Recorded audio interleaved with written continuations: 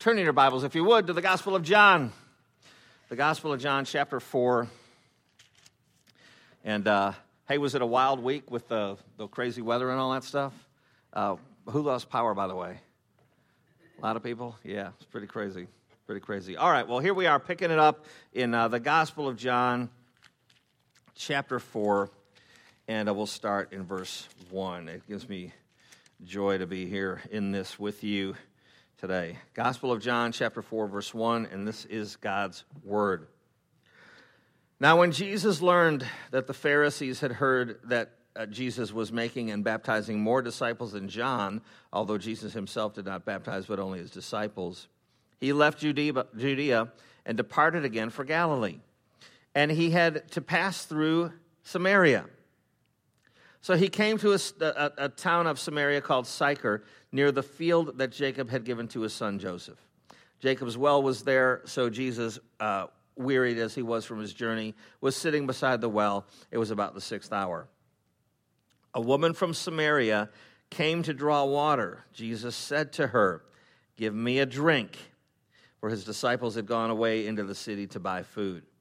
The Samaritan woman said to him, "How is it that you, a Jew, ask for a drink from me, a woman of Samaria? For Jews have no dealings with Samaritans." Well, let's pray one more time. Father, may the truth be spoken and received here today. In Jesus' name, amen. Well, folks, I want to get right to the main idea this morning, and the main idea is this, that no one is too high or too low for the gospel. What we have before us is a lesson via comparison. If you remember that the story of Nicodemus has just come, and a lot of things are built on that gospel presentation by Jesus to Nicodemus about being born anew, born again. Without that, no one can see the kingdom of heaven. So you've got the story of Nicodemus, a person who was high up. And now we go intentionally right to the story of the Samaritan woman, a person who is of low count. And just like John the Baptist's ministry of baptism and repentance that we've been talking about over the past few months, and him preaching to the Jews, particularly, a ministry of baptism and repentance, it's a lesson that no one is too high or too low for the gospel. Even he's preaching to the Jews, and the message is that all have sinned and fall short of the glory of God. You know, one of the things I said in Colorado, I cited that very verse from Romans 3, and all have sinned and fall short of the glory of God. And the idea is not that we just kind of missed it a little bit. The idea is like throwing a snowball at a mountain. I mean, you don't even get near the mountain. It's not that you hit the mountain in the wrong spot and you almost made it. You fall short of the glory of God. You can't even hit the target. You can't even hit the mountain. That's the idea there, and of course that's what's being preached in essence. Now here's the problem of sin, if you'll forgive me for this illustration right away. Does anybody remember the movie The Help that came out a few years ago? Well, there's a scene in The Help where the main character lady who works for this family, she's been disrespected by the family, and it's quite full of racial sadness and realities, and so she's a really, really, really good cook. And you remember the big scene? She makes this chocolate pie for these uppity white people, and she has baked her own poop into the pie.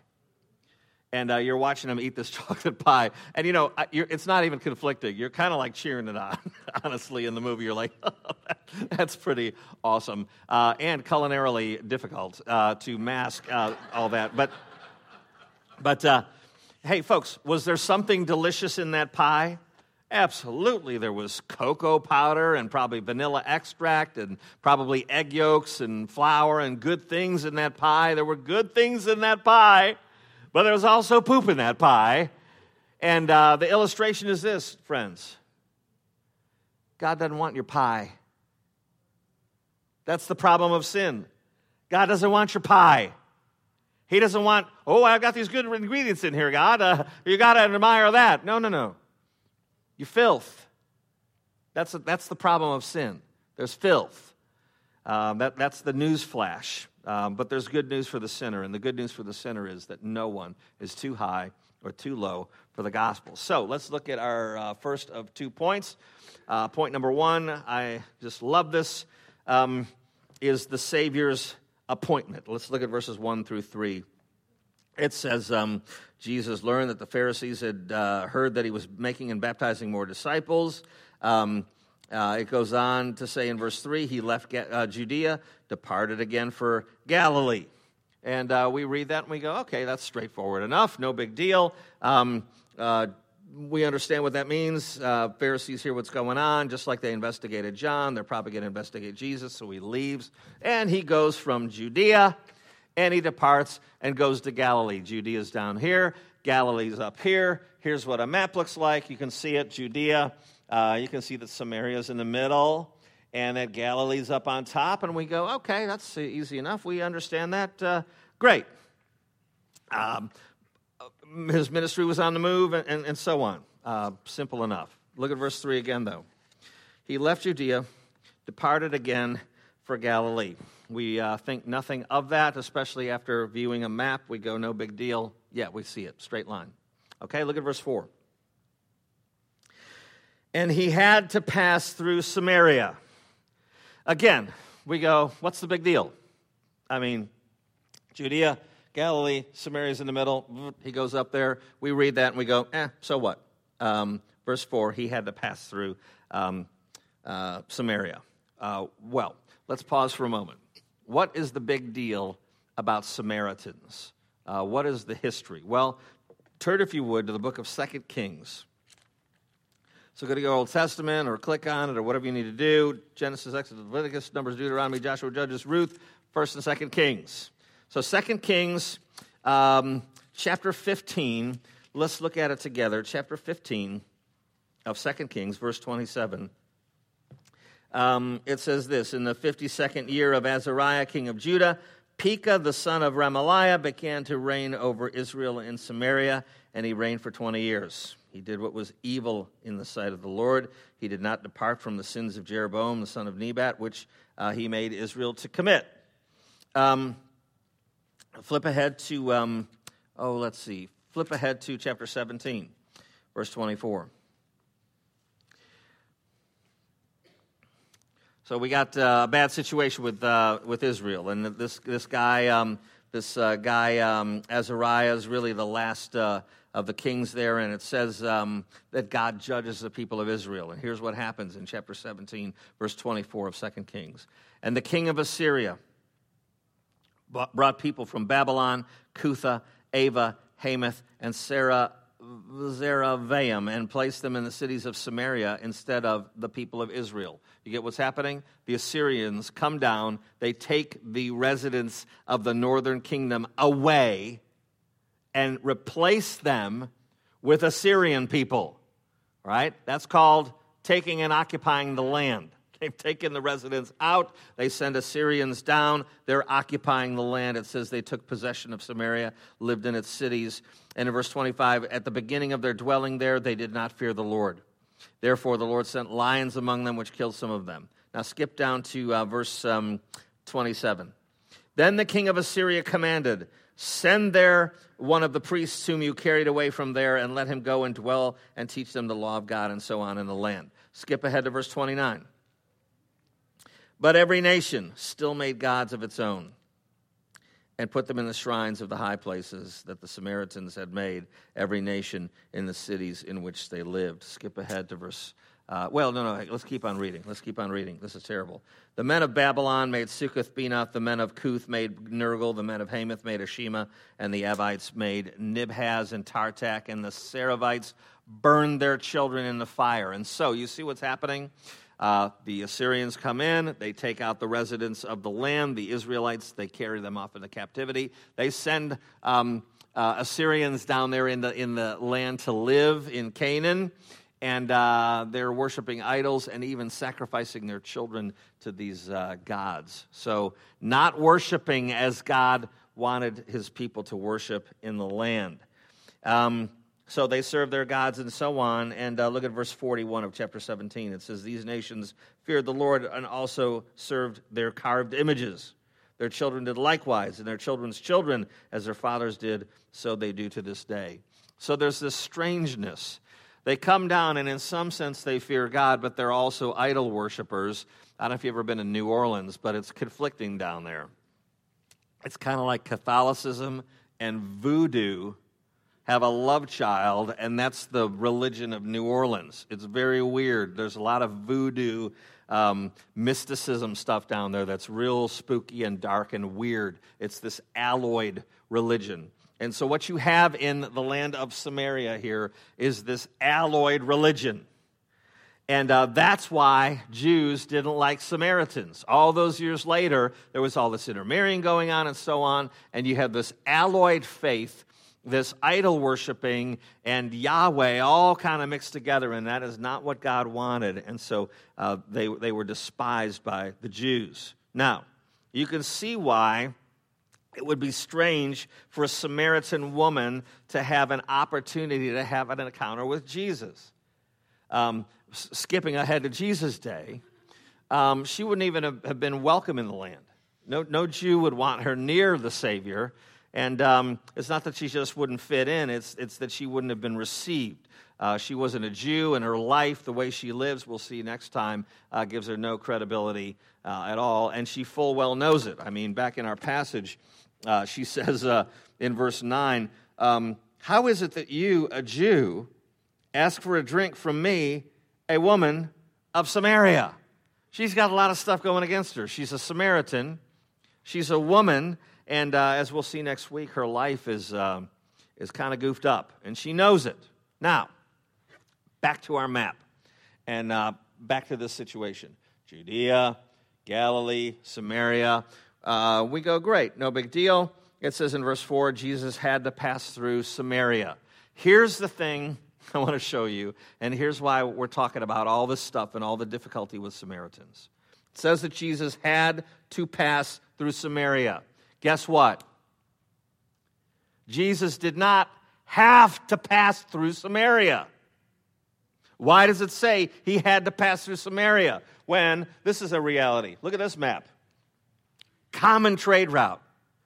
Common route for the Jew to leave Judea, cross the Jordan, go up to avoid Samaria. Now, this is a picture of, actually, this is from Matthew. This is Jesus' return to Judea, a map there, okay? So Jesus does kind of cut through the top of Samaria there. But you can see there's a route that Jews would summarily take.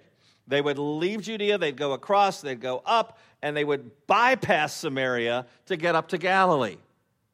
That was commonplace. They didn't want to go through Samaria. In fact, we'll talk about more in a minute, what some rabbis have said and so on. But so to this map, you can see Jesus didn't have to pass through Samaria. He didn't have to. He could take this route, which was what was the common Jewish route. Now, why does it say that Jesus had to pass through Samaria? Well, maybe there was a time constraint, and he couldn't go over and so on, and he had to go straight up. Maybe it was that. Maybe there was some kind of water issue with the Jordan River. It was too high, he couldn't do it. Maybe he just went straight up. Maybe there was some other issue that was unknown. But I submit to you that this is telling us something very specific about Jesus and the way God works in salvation. It says that he had to pass through Samaria. He didn't geographically have to, but he had to. And I'm telling you that he had to because he had an appointment with somebody. And it was the Samaritan woman. You know, we'll see this next week, but in verse 16 he says, go call your husband. And she's like, oh, how do you know that? And he says, actually, in verse 18, you have 5 husbands. Ladies and gentlemen, Jesus already knew her. He already knew about her circumstances. And when it says that he had to pass through Samaria, it means that he had to pass through Samaria to go meet somebody in love. He had an appointment with her. He had to pass through Samaria. Now, what's an application for your life? Well, our grace group in the last year, I don't know what you guys do, but we've been doing this thing that we really enjoyed at least I have, is I'll just pick a passage in the Bible. I'll just pick some passage, I'll flip through it and just kind of see what God lays on my heart, and I'll assign it to our grace group. We'll read it. We'll write down some notes on it. We come together and we worshipfully discuss it, and it is rich. It is wonderful. Well, let me tell you, I blew the minds, not I, the Bible, Jesus, the Savior, blew the minds of some of our grace group a few months ago when our passage was John 17, which is the high priestly prayer. You know, what we call the Lord's Prayer in Matthew 6 is really not a prayer that Jesus prayed. It's how he teaches us to pray. He says, this is how you should pray. All right, so the real Lord's Prayer, the prayer that Jesus actually prays, is in John 17. And I challenge you, go home, read John 17 slowly and out loud. It will blow your mind. Jesus prays these things about his hour coming. You know, all through his ministry, he says, oh, my hour is not yet come. But in John 17, just in the shadow of the cross, right before the cross, he says, Father, the hour has come. Glorify your Son, that the Son may glorify you. You've given him all authority over flesh. I mean, Jesus realizes he's in the shadow of the cross. He says, my hour has come. That's what he prays in John 17. You know what else he prays? It's amazing. If you want to flip to it, that would be a good thing. John 17, verse 6. You want your mind blown? Listen to this. Jesus praying to the Father right before the cross. John 17, verse 6.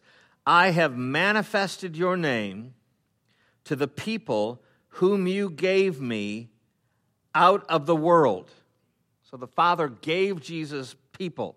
I wonder what people.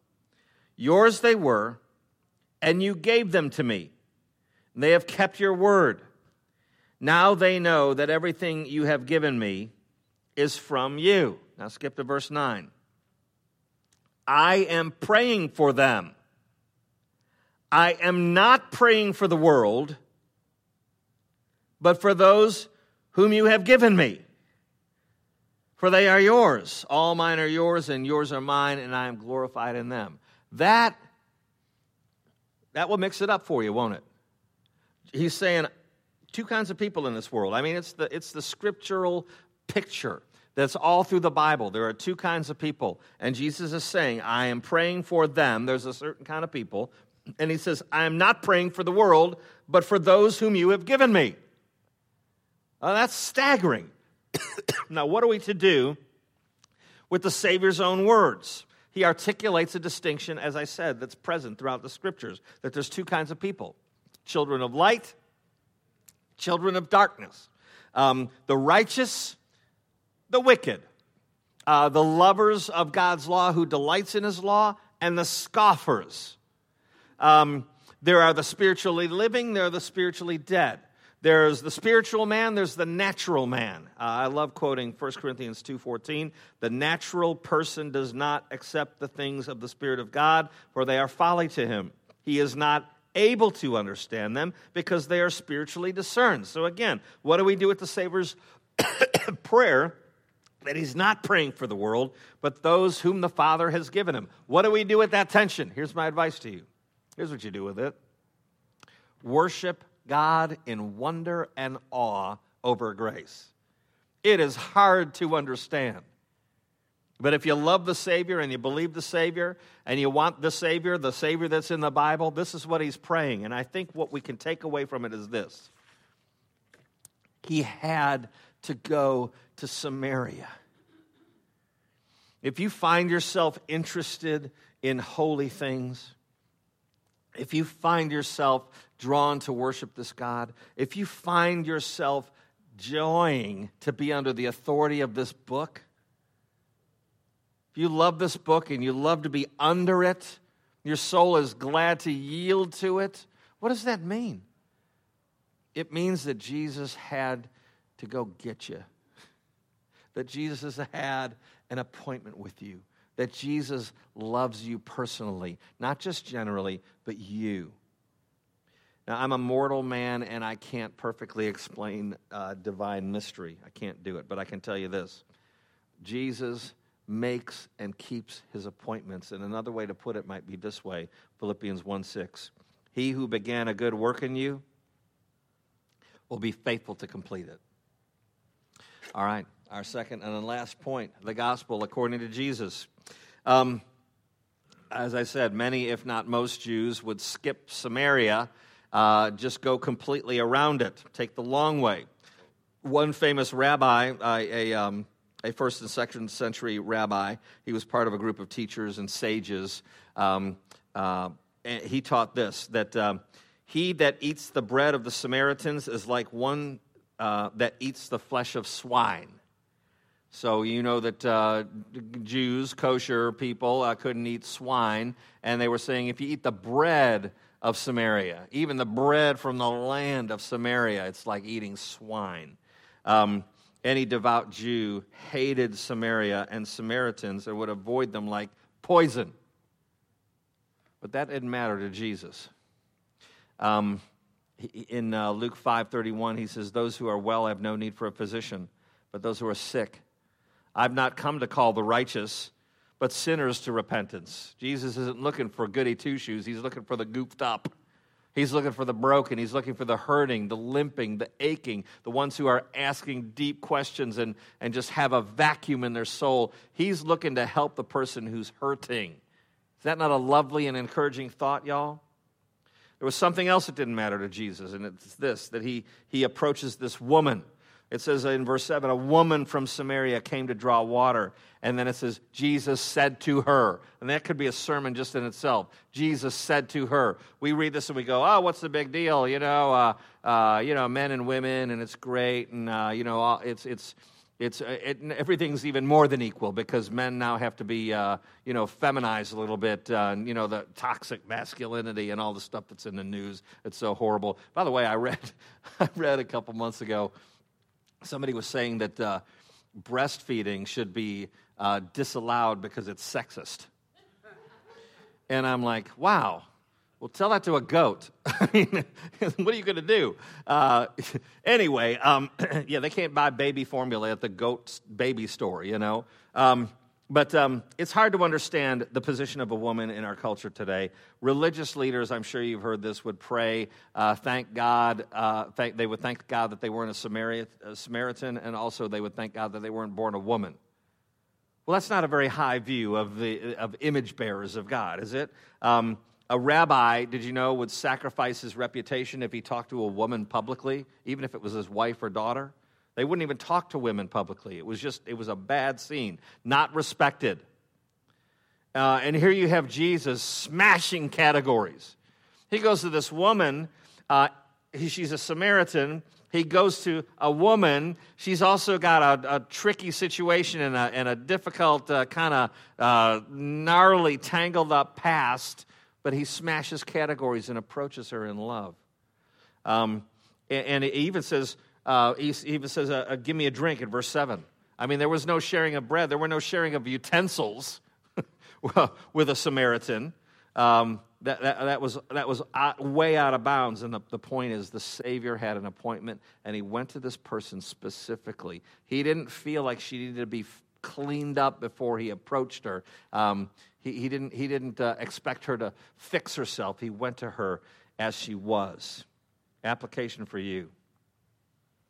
That's what Jesus did for you. I mean, he had an appointment with you, and he went to somebody who was tangled up inside. And by the way, we're still tangled up. I mean, God is in the business of changing us and making us more like Jesus and affecting our lives and changing our affections. All right, but the application for you is to follow what Jesus is doing here. He smashes categories and approaches the unlovely. He approaches the messy and tricky and complicated. Now, I am in vocational ministry. And so most of my ministry, not all of it, but most of my ministry is to saints. I mean, I know that people come in here and I try to articulate the gospel and so on.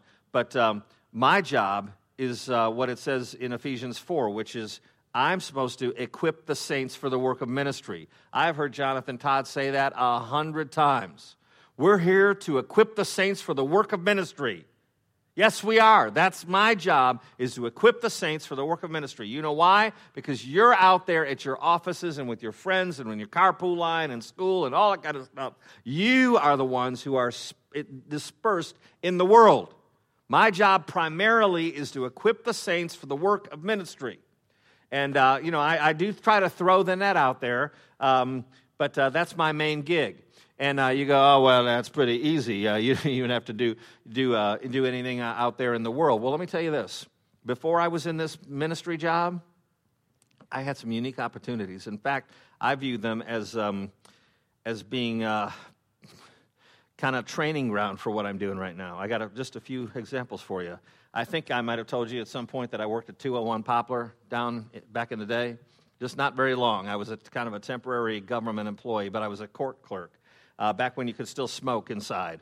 And so it was just stinky, and you just walked through that stinky area, and there were just people arrested all over the place, and you were dealing with bail bondsmen and crying grannies and arrested people themselves. People would come in, and they'd be like, yeah, I got an armed robbery, and I got a DUI, and I got a suspended license. They would be in 2 or 3 places on the same day in different courtrooms. And people would call in. You had to work the switchboard for an hour a day. And people would call in, and they would have warrants out for their arrest, and it was just a mess. Like, everybody that came in there, their lives were just upside down, a mess. And you know what I started doing? I had 2 15-minute breaks a day. I started saving my 15-minute breaks, and I would look for somebody who was in big trouble. And not every day, but most days, I would find somebody, and they would be in trouble, and they would be distraught. Sometimes they'd be crying, and I'd say, I'll tell you what, I got a 15-minute break, and I know of one private bench underneath this thing that nobody really knows about. How about if we go over there and I pray for you? I did that regularly. I'm telling you, that's you. That's you out in the world. That's you with your radar on, not road raging, but looking for an opportunity to find someone who needs to hear about the gospel story. I got another illustration for you. When I was at Terminex, I was there for 3 years. It was a job I had before I went into the ministry. I mean, I had these kind of salesmen and stuff, and I would just look for opportunities. It's scary to be in the secular world, so to speak.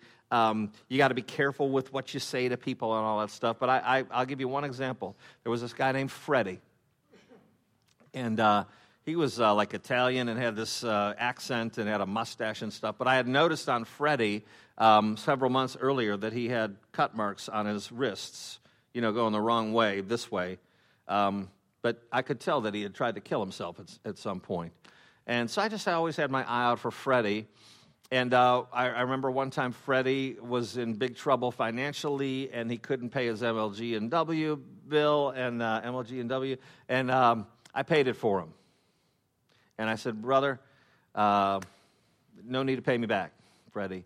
And that was an opportunity. And then his life kind of fell apart. He was in a marriage, and it broke up and so on. And I remember being in a conference room with him, sharing the gospel with him, and praying with Freddie.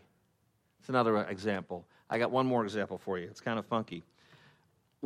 At Terminex, we had a sales department, and there was like telemarketers.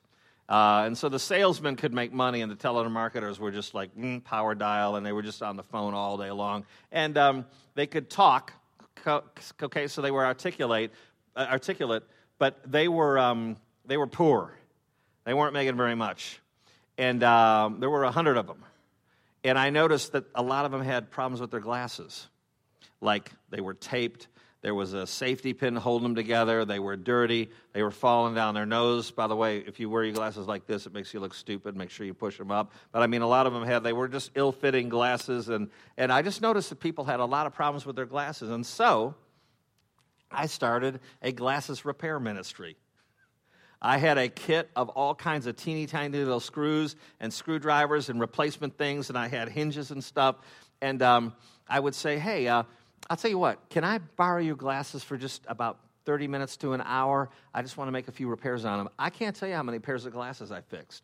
I would wash them off in the sink, and I'd polish them up, and I'd repair them, and I'd bend them back, and I'd give them back to them, and I'd fit them to their face. And it was this kind of like quiet little weird ministry that I was able to achieve. I'm encouraging you to go do the same thing. I'm encouraging you to look out at this world and say, I'm going to make an appointment with somebody. I'm going to zero in on them, and I'm just going to try to show them love. You don't have to cram the gospel down their throat and try to close the deal. But you do want to love them, engage with them personally, so that when their life does kind of fall apart, you might find yourself in a conference room praying with them and sharing the gospel. Just a couple more things that we got to quit. Turn, if you would, to Ephesians 4, verse 11. This is the verse that I was talking to you about. And when we preached through Ephesians a while back, few years ago, I made a big dramatic point about this. It says that Jesus gave the apostles, comma, the prophets, comma, the evangelists, comma, the shepherds and teachers, comma, to equip the saints for the work of ministry, comma, for building up the body of Christ. In the original Greek, there's no punctuation. And so some Bible translations will goof it up, and they will say, verse 11, Jesus gave the apostles, comma, the prophets, comma, the evangelists, comma, the shepherds and teachers, comma, to equip the saints, comma, and ain't no comma belong there. The idea is to equip the saints for the work of ministry. And if you put a comma in there, it flips the whole thing on its head and says, oh, let the professionals handle it. That's not what we're to do. I am to equip the saints for the work of ministry, and you are to go make appointments. Just look at Jesus. Move toward the unlovely. Move toward the unlikely. Touch the leper. Drink out of the cup of the Samaritan woman. Go to the imperfect. Go to the messy, both inside and outside the church. Don't feel like you got to fix them so that they can receive the gospel. Forget all that. It's a mess. Everybody's a mess. God's in the fixing business. What you need to do is love them. Go make an appointment and be ready to show them the reason that you've got hope in your life. And I close with this. Pray that God will expand opportunities for you. I think it's a prayer that you'll find He answers surprisingly. Pray that. God will surprise you. Let's close in prayer. Lord, we praise you and thank you that you have loved us with an everlasting love. It is a mystery indeed. This thing called grace, this thing that we haven't deserved, this thing that is so hard to understand that's divine. But we joy to see the Savior making an appointment with the highly unlikely, trudging into a strange land, smashing categories, and going to people just as they are. That's what you did for us, Lord. We pray that we might do it to others so that you would be glorified and that Jesus might be received. And we pray it in His name. Amen. Thanks, everybody. Appreciate you.